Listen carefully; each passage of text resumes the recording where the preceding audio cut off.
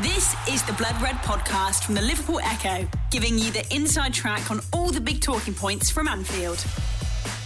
Hello everybody and welcome to the latest Liverpool Blood Red podcast with me, Ian Doyle. Joining me today is our full-time Liverpool correspondent, both home and away, James Pearce. Hiya, Jay. Hello, Ian. How are you? Battling on. Yeah, you're full of cold, aren't you? Yeah, got the lurgy. Yeah. You know I'm a fighter. Within reason. Also with us we do have Joe Rimmer. Hi, Joe. Hi, Ian. Are you okay? I'm fine. That's lovely. And also Theo Squires. Hello, Theo. Hi, Ian. How are you? Good, thanks, you. Thank you for asking. Yes, I'm fine. Nobody else was going to ask. Nobody else cares. Oh, there is that as well. James, me and you were at Anfield on Saturday. We saw Liverpool prevail in a 7-goal thriller that I think we can safely say absolutely nobody would have predicted, not only beforehand, but also at half-time. Yeah, it was just a crazy, chaotic second half, wasn't it? I think first half, I think you've got to give Palace a huge amount of credit for they did a job on Liverpool, really. Defensively, really secure. The game plan was clear to just let Liverpool have the ball and challenge them to break them down, and then use the pace of Townsend and Zaha on the counter. And Liverpool huffed and puffed, but never really looked like scoring. And then Palace break away, get their goal, and then obviously once you get the quick fire double early in the second half, that kind of calms the nerves, and you think normal service has been resumed here. And but back Palace came, and it was very reminiscent of the first couple of years under Klopp, really, where Liverpool were great going forward, potent and dangerous, but really vulnerable at times defensively. I mean, it's been a long time since we saw that from Klopp's team, but in the end, the only thing that matters is that they found a way to win, and even though it's not exactly good for the old ticker, I think 15 more like that, and no one will be arguing. I was going to say that 104-year-old got invited by Jurgen Klopp to come watch the game, and then Liverpool's exactly. Yeah. Nicky Alton tweeted that after the game. It was very good. I think it was worth another mention there. Joe, is this just one of those games that every successful team has to get through? It's like it's one of these. It's January. It's cold. They've just come off the back of a big December. A couple of tough games in January already. They have just lost a few as well, Liverpool, and it reminded me a little bit of when they played Swansea a couple of years ago. Yeah. They were 2-0 down against a team who, Crystal Palace are struggling, but not as much as Swansea were that day. Liverpool got it back to 2-2. Everyone expected them to win, and then Swansea came back and Liverpool couldn't find a way back, but this time they did. Yeah, I think so. I think it was I wouldn't say Palace are a quality team, but they're a tricky team to play, aren't they? And I think you might have said this, Dudley, but they suit playing the better teams because they can sit in and counter with a lot of pace. And yeah, I think it was a tricky game for Liverpool. Liverpool are tired. They've had injuries, changes in personnel, and you've got to get through them. And I think what's impressive is that they did get through it. They did win it. That they've carried on winning games, and they've not let that City defeat seemingly not let them get to them. So I think that's really important. And I think there was a bit of luck within the goals, but good teams are lucky teams. And how many times did we watch the likes of United, Chelsea, Arsenal, City at times get lucky goals because they put that much pressure on that they get breaks? So I'm not too concerned. I actually think it's a really good thing that Liverpool are coming through games like this with wins, and as James said, 15 more of them and we'll all be sitting there very happy. They need 14. They only need 14. Only need 14 then, yeah. Jurgen Klopp was particularly well chuffed, wasn't he, at the final whistle? Yeah, I love that. That's become like his trademark, hasn't it? He started doing it at the away games, didn't he, James? He didn't really do it that often at home. He'd go up to the away end and give him the old fist pump, Joe, but now it's like every occasion. But you can tell with him that, like, how much they all mean now and how important each result is, and doing that showed that he knew how tough that was, and there was every chance Liverpool could have dropped points there, but they didn't, and it showed, didn't it, at the end, and that's what we all love about Klopp, I suppose. Now, Theo, Manchester City conceded 3 goals home to Crystal Palace, and they lost, and that ended up being it could well be a pivotal afternoon in the title race. I mean, Liverpool don't normally concede 2 goals at home in a game, or 1 goal at home in a game, let alone 3. So at the end of the game, I know from speaking to some people who sit near the dugout that Virgil van Dijk was absolutely fuming as he was coming off the pitch. So is conceding 3 goals going to be a negative for Liverpool, or should they just look at the positives? I think you need to look at the positives, and it's great that Virgil van Dijk was fuming, because in recent years we've been just glad that Liverpool have got the win. We've seen the defensive weaknesses that have had in recent years that have undermined title challenges, and that is what makes this team so different to those. As you said, City conceded 3. That was a game no one saw coming. Saturday was a game no one saw coming, and it's those small differences that make a difference in the title challenge.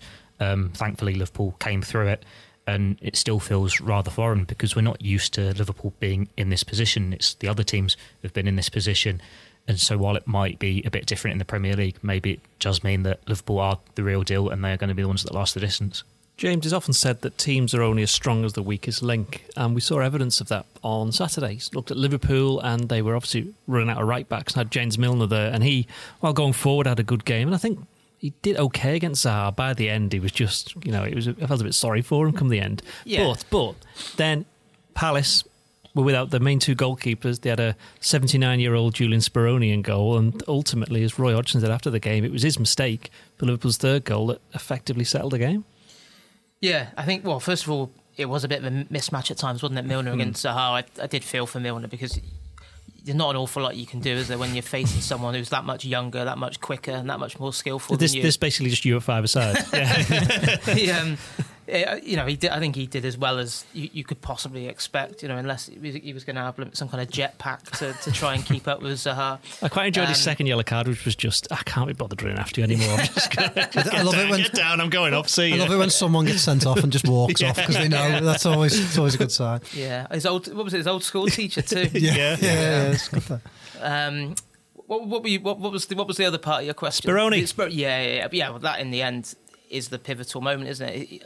I still don't really know what on earth he was thinking. I don't even know how the ball's ended up there from where. I mean, you've got to give Milner credit for doing what he always does and putting it back into a dangerous area, but it should never have sparked that kind of panic from Speroni that it did. And what was it? Only probably a couple of inches away from being a Speroni own goal. But yeah, you had obviously fantastic for Liverpool, but absolute nightmare for him because in the end that cost Palace. I thought some of Hodgson's comments afterwards were a bit bizarre because he seemed to be insinuating that deflected goals don't really count, which Frank Lampard's entire career would have been wiped off then. So, and I did quite enjoy it, actually. He did his separate little breakout for the Monday newspapers in the mix zone area where the players do their... Oh, you listened to it? So I was listening on that, and he was asked what I thought was a perfectly acceptable question. I think I know what's coming in. You played Man City a couple of weeks ago, now you've played Liverpool, how do you think the two title contenders compare?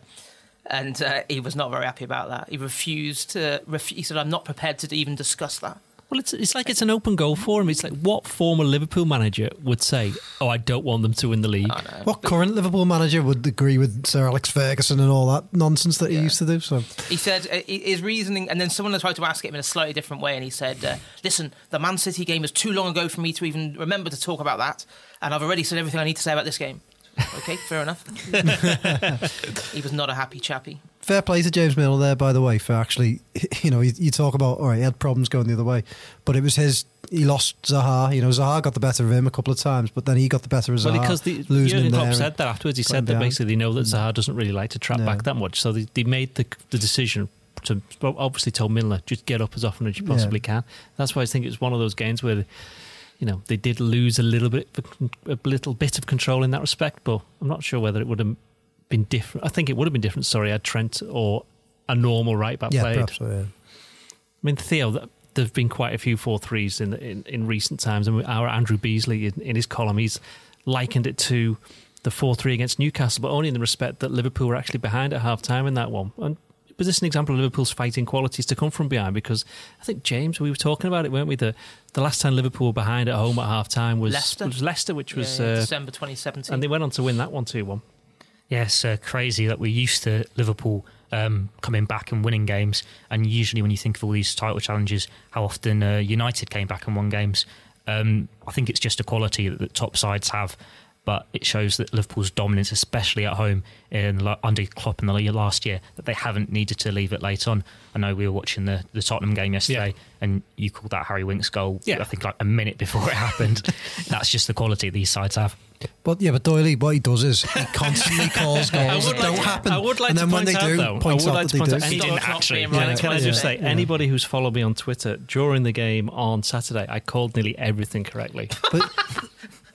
Doily, every United game you've ever watched, you sit there and go, they're going to score now, they're going to score now, they're going to score now. Hang on, why do I and do this it? season's Why- the only season why- you've been wrong. Joe, why do I do it in your voice though? We all know the Ian Doyle impression that everyone Yes, can very do. good. The generic Doyle impression there. All right, let's talk about then Theo Mohamed Salah. You've done a piece, I'm not sure whether it's gone up yet, but that while he's reached 50 Premier League goals, I think it was Shearer, Cole and Van Nistelrooy who did it quick in terms of amount of games. In amount of minutes, it's a slightly different story. Yeah, he's done it, I think, 90 minutes quicker than Fernando Torres in second and a whole 210 minutes quicker than Aguero third. And then you've got those three Met players. When you think he's only missed, 2 Premier League games, I think, in his entire Liverpool career, that's insane. This is not just a one-season wonder. He's already silenced anything like that. But he's got numbers that are proving that he's arguably the Premier League's finest ever finisher. If he's going to stick around and do this over another 2-3 years, that is the company he's going to keep. We've already seen him beat the record in a 38-game season. He's got, 16 goals in the league now this season? It's only 2 less than he managed last year. While he might not go on, say, get another 32, with Harry Kane out injured and Aubameyang, 2 goals behind, he should get the Golden Boot again. He could hit 30 goals in the league again, and that could be enough in the Premier League title race. I mean, James, Jurgen Klopp said afterwards when he was praising Mohamed Salah, he said that he would have scored more if I hadn't stuck him on the right wing all last season. But just interesting the way that he's become this central striker, isn't it? And that Liverpool found a way earlier in the season to get him back scoring, and it seems to have been the way that's then kept them top of the league. Yeah, I think it was an interesting tactical tweak from Klopp, wasn't it? I think it was partly wanting to try and get Shaqiri in the team as well, and then and also I think Firmino not being at the level earlier on in the season that he was at in the second half of last season. So he just thought, it just makes Salah, you get him into more dangerous areas more often if you play him centrally. But yeah, he's when you think, what was it? Probably rewind 3 months, and we were talking about, is this a crisis of confidence he's going through or whatever? And the response since then has been, absolutely unbelievable. I think his first goal on Saturday probably hasn't got the credit it deserves in terms of he just made that look ridiculously easy. I think the ball dropping out the sky like that to hook it into the bottom corner like he did. He's almost not looking as well because he looks over the line. And I think does that, doesn't he? And the keeper thinks that's going, wow, he's gone in. Yeah, it was not many players can do that. Obviously, the second one is an absolute gift. Do you reckon you'd have took that one away? Yeah, well, no, I wouldn't have got there before he got there. They're like the ones. To be fair, they're like the ones you score every time the Echo play. Little 6-yard box. I would say I do think he blotted his copybook slightly on the weekend with the. Well, we're going to come to that. incident. We'll do with that now then. Yeah. I think he's had a lot of unfair stick in recent weeks, and why give. That what he did, I think, was manna from heaven for those who have been desperate to give him a good kicking, because people that don't want Liverpool to win the league, people that... Hang on, whoa. Are you saying there are some people out there who don't want Liverpool to win the league? I haven't really heard about these people, and they haven't made themselves known. I mean, it was...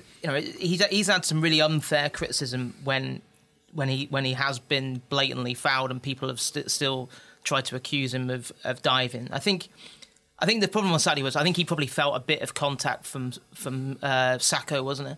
And then, but the way he went down, it's a bit silly, wasn't it? At the time you watch it, and you're like, that's clearly not a penalty. Yeah. And you could understand why Palace were that angry. And I think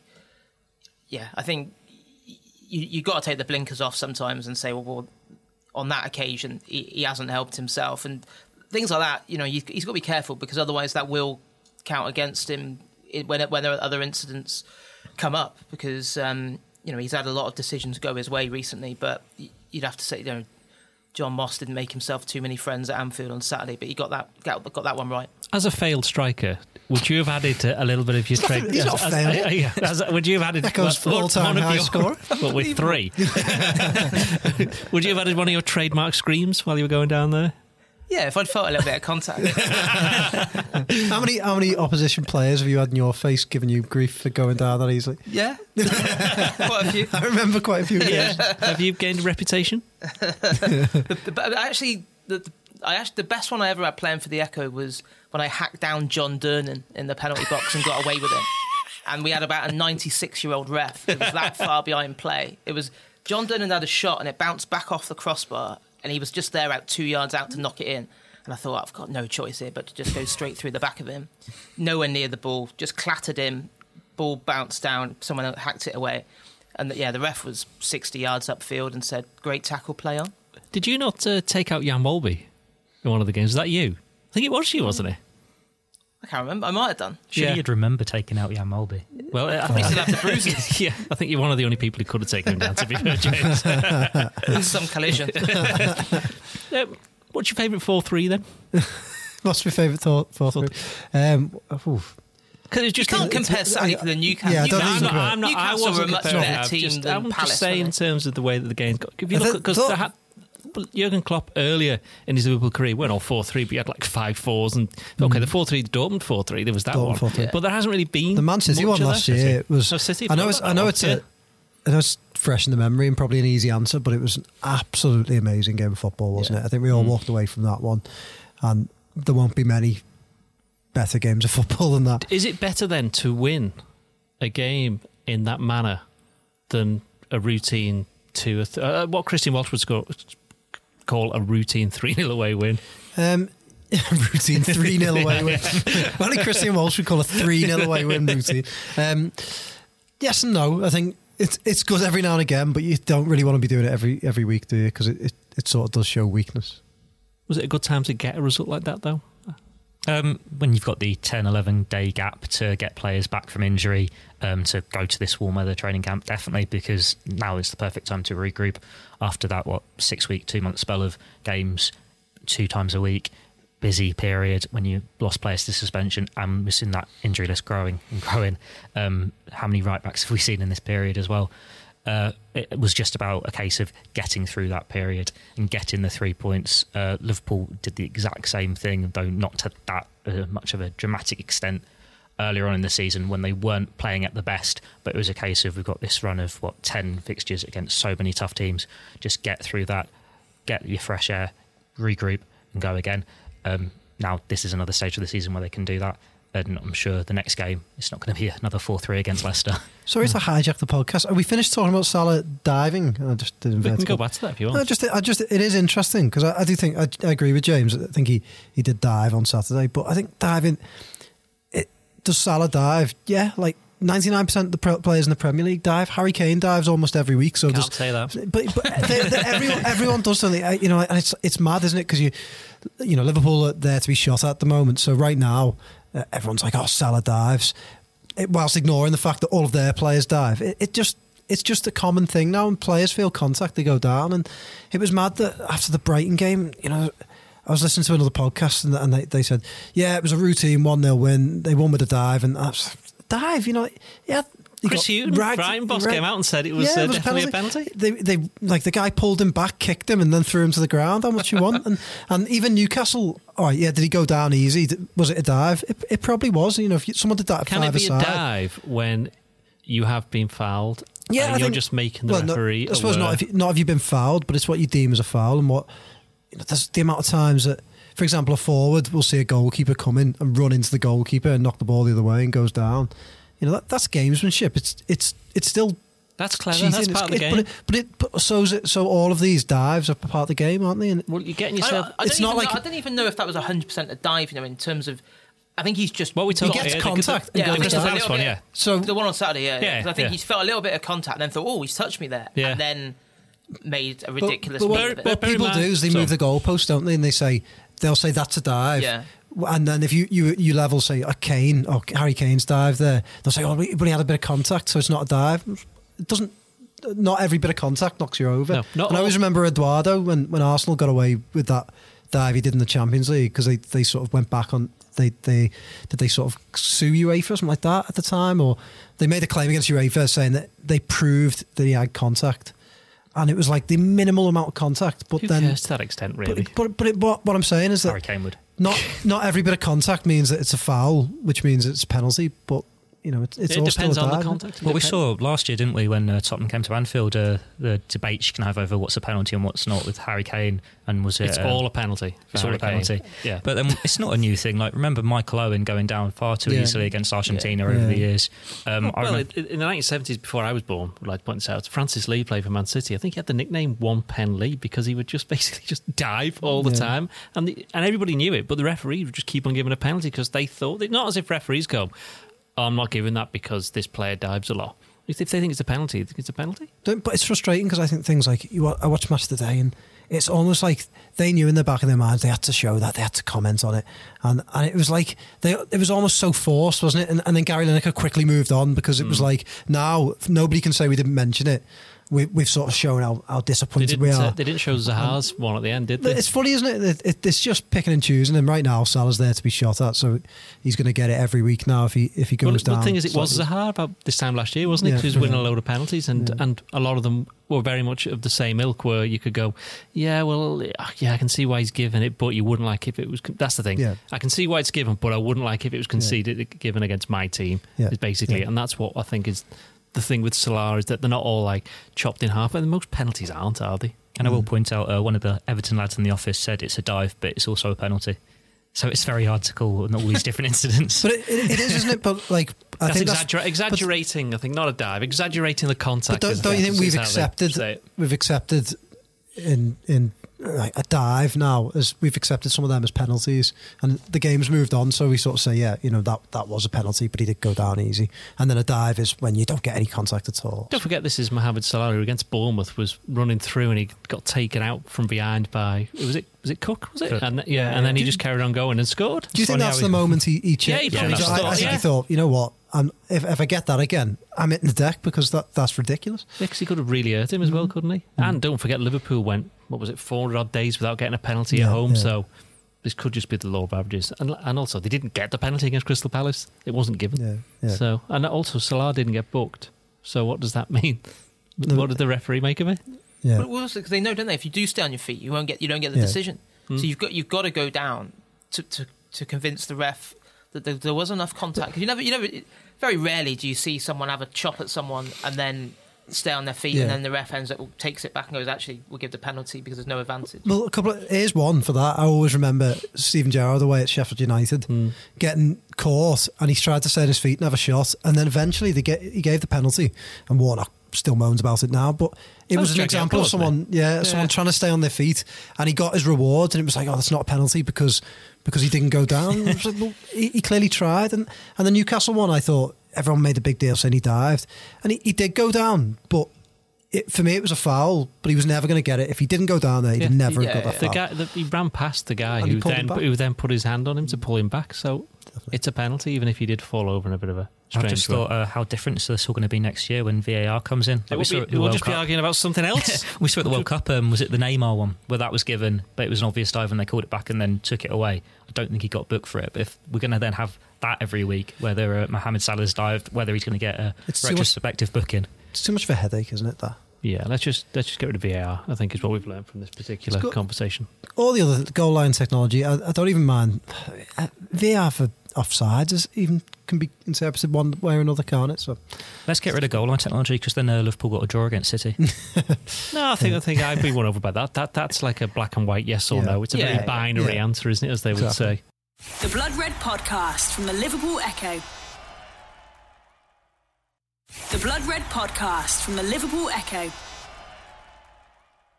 Theo James was talking a bit earlier about right backs, and there was one incident very, very much towards the end of the game where Jurgen Klopp had his hands in the air, punching the air in delight because Rafa Camacho had made a tackle on Zaha. Yeah, obviously a massive, massive moment, wasn't it? Because a minute earlier, Liverpool 4-2 up, and you think that's finally killed off. That's the final twist, and then straight down the other end, Max Meyer pulls one back, and then suddenly, you could sense the anxiety levels. And as soon as Palace then got the ball back, it was like, oh my God, is this going to be a big moment in the title race? And yeah, fair play to Rafa Camacho, because probably again so much went on Saturday. I don't think too many people would have gone away talking about his Premier League debut, but another big step forward for him on the back of playing in the FA Cup tie. and he only had one thing to do, but he did it very, very well.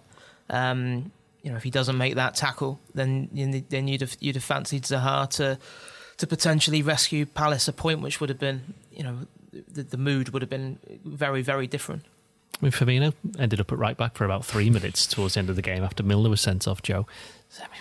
But now Liverpool have got, I think it's another 9 days to the next game against Leicester at home. Yeah. And we know Milner's not playing. And we know Gomez isn't going to be playing. They're running, Klein's on loan. Trent's got a chance. Trent has an outside chance, but I'm not sure whether they'd want to risk him. Fabinho, obviously, has got a slight hamstring problem. He might be okay, but if he's not, then would you play Camacho? I know that you were pressing for him to start at the weekend. Yeah, I would. I think. Look, what else? What's the other option? Go out and buy someone for one game. I think young guys like him have clearly made quite an impression in training. They've come into other games, and he didn't disgrace himself at Wolves. So why not? It's not like you're making wholesale changes. So yeah, I think. When else is he going to get a chance? And I don't think you go out and buy someone. So yeah, I think if no one else is fit, then certainly. I think if Fabinho's fit, I think you probably do play him there just for perhaps to play it a little bit safer. But yeah, I think if Fabinho's not fit, I would. Could even go 3 at the back, couldn't he? Because if Lovren would be fit for that game. What, play Rafa Camacho in like a wing back? Yeah. Well, Henderson's played wing back, I think, once or twice as well, so that's another option. Robertson, obviously ideally suited to play. It was interesting that Moreno didn't come on. He had Moreno on the bench, and probably for the he name dropped him though, didn't he? He did. He said he explained why he didn't. Well, he didn't explain why he didn't bring him on. He just said, "Look, I know I had him as an option, but I wonder which one would have been on the wrong foot." Yeah, that's true. Also, I can't imagine he kept a cool head at any point in his entire career either. No. I thought you were going to say something, Jim. No. You look like you were about to say something. So, Theo, are we saying that Liverpool not going to sign anybody to cover him right back? I'm probably, with only 10 days left, not going to sign anybody full stop now, because they've only got one game left before the transfer window closes. It would have to take something crazy to happen on the training ground for them. Yeah, or a load of players to do something stupid in Dubai and not be allowed to fly back or something like that. Don't say that. Yeah, this isn't Leicester.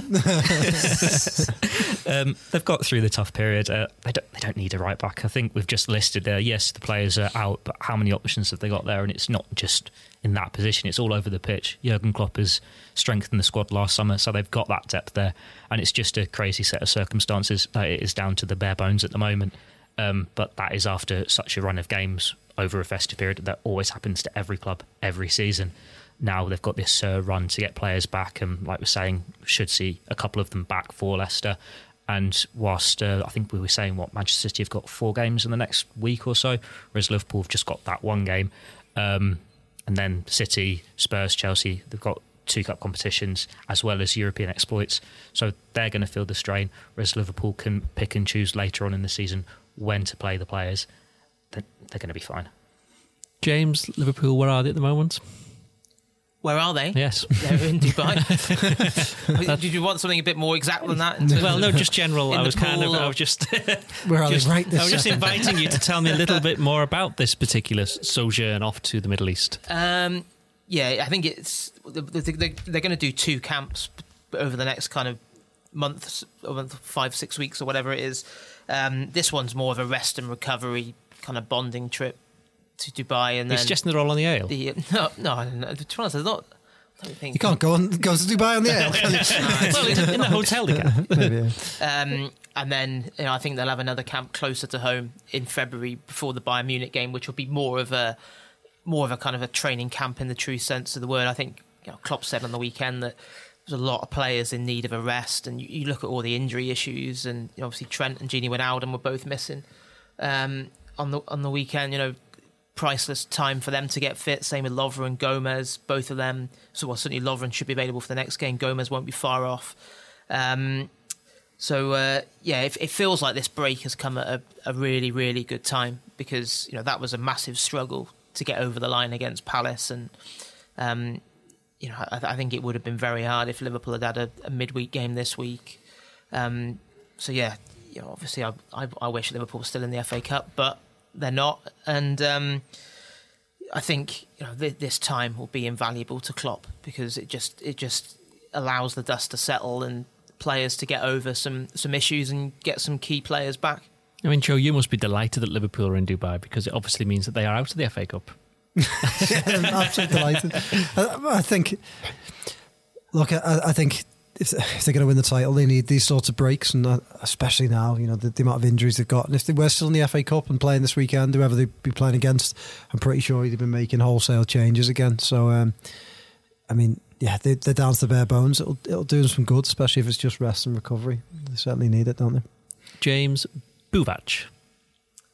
Yeah. These questions are good for James, aren't they? I know he's going in a minute. You see, so game we're playing. I know he's going in a minute. So yeah, so I know he's got to just crack on. Left official. Yeah, I think it. Not exactly a great surprise, was it? That the only surprise is it's taken this long for all the paperwork to be done, and he is now no longer a Liverpool employee. Obviously you go back to, what was it, last April time? Yep. when he first left, and Klopp has, I don't think there's any huge kind of mystery. Klopp has just, out of respect to Bovac, has said he's not prepared to discuss it on the numerous occasions when he has been asked. My information at the time was that he'd just become, over a period of time, kind of more distant and less. Are we talking about Joe or Bovac? No, just what you. Bit of context there. Joe's just been drifting off, looking at his phone. No. I wasn't. I just remembered something. I wanted to email it to myself so I didn't forget. And he'd been, less involved in terms of team meetings and the usual debrief that staff have at half-time during matches. And obviously, it reached that point last April where, he decided to. In discussions with Klopp, it was time to go their separate ways after, 16, 17 years of working together. How long have you two been working together now? Not what's that stage yet? 14, is it? 14? No, you two, that's 14 yeah, 14, in June. Yeah. God, I'd be in trouble if you were my brain. Why is that? So, yeah, I think... Who's your eyes? It's definitely not me. Where were we going with that? Tell me about, before you go, because I know you've got to duck out in a second. Pep Linders, that's the one positive in that sense, is that it's now been official that he's now the assistant manager, even though he has been along with Yeah, I think because all the way through the season, Pep Linders hasn't really publicly discussed his return to Liverpool, and that was a deliberate thing on the Cubs' behalf, because they knew that if Pep Linders was talking about his role, then it inevitably leads to questions about Bovac. Are you now the new Bovac? How does it work? And they didn't want that until the Bovac, the kind of dispute over his contract and severance packages had been agreed. But yeah, there's no doubt Pep Linders has filled that void. I think you only had to see how quickly Klopp moved.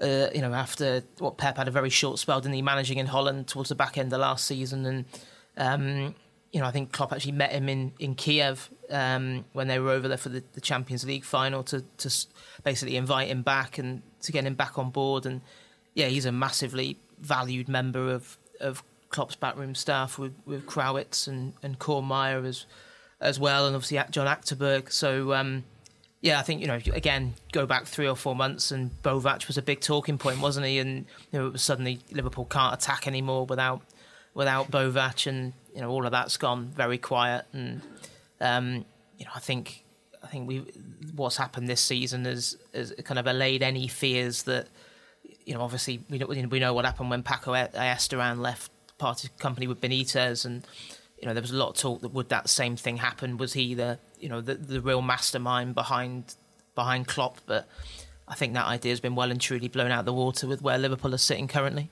Thank you, James. Now you can go if you want to. We will continue talking. Bye, James. Bye, James. Bye, James. Bye.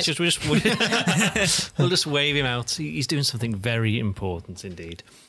Now, I did the ratings for Liverpool's game against Crystal Palace at the weekend, and I gave Jordan Henderson man of the match. And most people agree with it, but there were some people who did not agree with it. Were there? Oh, I'm shocked. Exactly, which I'm glad you mentioned that. So, it's like he had a good game, had a very good game, I thought. But there are still those who are not I never will be convinced. It's just one of these things we're just going to have to say he's never going to change minds. He's been there nearly 8 years now. He's never going to change the minds of these people. You think so? Though? It's funny actually because I sent out a tweet the other week. Lucas won Lazio's Player of the Year. Yeah. And the amount of goodwill, like the amount of retweets it got, the amount of comments, well in lad, and all this, I think they all hated him when he was in Liverpool. I remember having like stand-up arguments with people trying to say he's a good player, and people, oh no, he's the worst Brazilian of all time, and all that nonsense you used to get. And I think like never saw Mazinho play. Anyway, cool. I think it's funny, isn't it, that I do wonder whether a couple of trophies and maybe a few more years down the line, Henderson moves on, and then we talk about him in a different light. But yeah, I think you're right. I don't think he'll ever convince some people. And look, we've had this argument so many times on this podcast. I don't really want to go back through it, but I do think there are two massive camps, and probably I've been guilty of being in the more positive one. But you look at him from a more positive light. You probably look at him too positively at times, and then the That's negative, just human nature. Yeah, and the negative people that don't like him, will not accept any performance. You see them come out with the same stuff before every game. I had someone tweet me saying, I just think we're far better without Henderson. We're more fluid and we're better as a team. And I think it's a bit strange they say that, considering that he's been a big part of a very attacking Liverpool team under Jurgen Klopp. That I don't think you can say that Liverpool aren't as good as an attacking force when Henderson's out the team. It's and a very attacking team under Brendan Rodgers as well. Yeah, exactly. Yeah. So look, we've been here so many times, but I think you're absolutely right. I don't think he'll ever convince some people, but I really hope that he lifts the Premier League title, and I hope that all those people have to put pictures on their wall of Jordan Henderson holding the Premier League title at the end of the season. It'll be the best thing he ever does. We'd have a year of it being part of the Sky Sports News exactly. opening thing, wouldn't we? Every time they turn on the telly, they have to see Henderson. This is the real reason why we want Liverpool to win the league. Sorry, just for that. Just for Jordan Henderson's image rights. Yes, no, but it will be just I reward thought for of it him. like that. I think that's going to be really funny. It'd be great. Yeah, it'll be like to them. It'll be what to Josemirs on the Istanbul picture on it. You just want to tear him out of it, but to them they'll feel the same. Josemi, why? Sorry, why? Well, I just think they should be made to stand in order of importance. Do you know why he's at the front trophy. I don't know. Just because Carragher was next to Gerrard, but because he had cramps so often during the game, he just got hit by a load of cramps, so he fell down, hit the deck, and Josemi's just there, opportunistic, taking the slot next to Gerrard. I just think they should. The manager should sort them in order of importance to the trophy and say, you go and stand at the back, Josemi. Yeah, you've only done a little bit. Famous for that now. He's in the Anfield annals. I mean, you're not going to say that to him if he comes in for a podcast. No, absolutely not. I'll tell him he's great. He should do. It'd be brilliant. He'd have some good tales. Yeah, it'd be brilliant. Yeah. I love Jimmy. Always did. Are you in the pro Henderson camp, or are you in the no? What's con? That just sounds weird. Yeah, the no Henderson. Or are you in the middle ground? I'm going to sit on the fence and I'll just see how he does. I'm in the pro Henderson camp. I'd like to see if he can still do what he did under Brendan Rodgers, but I think that ship's probably sailed under Jurgen Klopp. He's had enough years now in this slightly deeper role. He's got used to it, and Liverpool have got other midfielders that probably provide more goals, more assists. He used to score some great goals, though, didn't he? You forget about them. Burnley won, City won. It's not just Chelsea, long range Chelsea, as well. The runs from deep. Do you remember the one at Villa Park? Yeah. It's crazy. Just, as you say, he doesn't have to do that now because there's so many other players who do it instead. But you look at the rest of the midfielders at the moment. Naby Keita, he had another poor game. Are you worried, Joe? Do you know what I'd say about Keita, and I put this in my analysis, is that all his best games have come as a central midfielder because he's a central midfielder, and that's what he's used to. And I think, it wasn't me that said this, I think it isn't that Henderson is playing that's keeping him out of the team. I think it's the fact that Wijnaldum's done so well this season that perhaps Klopp thought, I'll replace Keita with Wijnaldum. And Wijnaldum, I actually think, was a massive miss at the weekend because he's one of those players that you don't really notice what he's doing when he's there. You do if you look properly, but when he's not there, you suddenly go, hang on, where is he? Yeah. Where is he running around? Yeah, he's got the energy and he's got the power, and I don't think between them, maybe Fabinho and Henderson do have that, but not in one player. Yeah, I think you're right. I think the whole... there's part of me that feels a bit sorry for Keita because you think he looks a bit lost, and that's possibly because he is a bit lost at the moment out wide. And I think I was really impressed with him at Burnley, and and he seemed to be picking the ball up a lot deeper. And it was driving interesting in that forward game with because he was playing alongside a completely different team, Yeah, wasn't it? It wasn't yeah. Liverpool anywhere near Liverpool's first choice team. It's almost Yeah. as if he took it upon himself. Hang on, we need to do something here. So Well, that's the only thing for him now. You think, I'd like to see him be a bit more aggressive.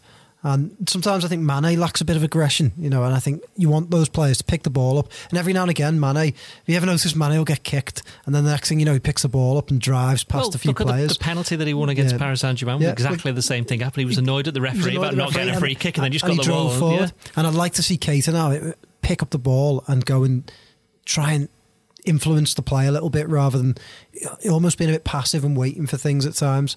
I'm still a bit worried about him, but I don't know, there's some part of me that thinks there's a player there, whether Is it a £52.75 million?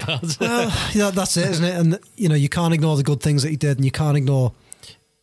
It might have been different years ago when, say, Sheru came to Liverpool. You didn't really listen to podcasts with French journalists who tell you that Sheru was the next Zidane, but we listened to so many things with journalists who told you, no, this lad is the real deal. And there's still that part of me that thinks there must be a player there because he had people raving over him. So he looked so good in pre-season in the first month of the season. And he looked good against West Ham. Because he was playing in central midfield. And then you come down to the whole...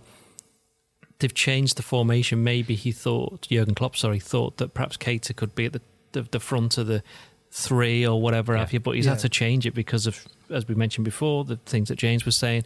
Needs to get Salah scoring, needs to get Firmino back to form, needed to find a place for Shaqiri, and things have just gone together. And Liverpool have only lost one game in 23 in the league, and why would you change it? And then as well, I suppose you've got to consider it's a new country for him. First time playing without a winter break. Couldn't speak English. Yeah. Granted, he's been injured for a lot of it as well. Yeah. So you say, well, how? But he's always injured. That's another thing. He's got not a great injury record. So this warm weather camp's going to be so important for him. Yeah, we always overlook that, I think, with all foreign players that come over and how difficult it must be to come in. They're young guys, aren't they? They're a lot younger than we perhaps realise sometimes, and they come over. We now realise we're older. Yeah. But they come over to a new country, new culture, new language, and you expect them to just play in front of a 52,000 seater stadium and be the best player around. And I think it is difficult for them. And you look at maybe Fabinho settled a bit better because he's got other Brazilian players around him, and he's clearly become part of that group, and clearly has, I'm not saying that Keita doesn't have friends, but he clearly has close friends, people that he can talk to. And if you haven't got any friends, Naby, then please pop into the Echo office and we'll make your acquaintance. But the African clique at the club's a bit different, isn't it? Because you thought Mane would come in. You can't say clique. We can't say that. Okay, what can we say? A group of friends. Yeah. Do you want me to do that a bit again? The African group of friends, because you thought when Salah would come in, he'd be close with Mane, Keita would be the same, but then obviously he's got this friendship with Lovren out of nowhere. You don't really see them bonding as such the same way that you'd see Lovren and Salah joking off the pitch or the Brazilians. So I'm sure he is settling in, he's got friends there. We've just not seen much of him. Don't forget, I think what's important to remember when we talk about the African group of friends is they do often speak different languages. Yeah. Africa is a very large... all the Europeans are sticking together. We might need to sit down and talk a little bit about geography, but I mean, there isn't... I'm guessing Keita speaks French. Yes. And I don't know whether are there many French speakers? Well, Mane will be. Mane speaks French. Many others. Whereas there'll be how many 5 Portuguese speakers in the squads. They're only little things, and but perhaps put Mane and Salah up there, didn't they? They did a YouTube piece a few weeks ago saying they're close friends. Oh, right, well, I think what we've learned today is that Africa is big. Yeah. And on that geographical bombshell, we shall wish you farewell. Join us later this week where we will not looking ahead to a game because Liverpool aren't playing. Cheerio. You've been listening to the Blood Red podcast from the Liverpool Echo.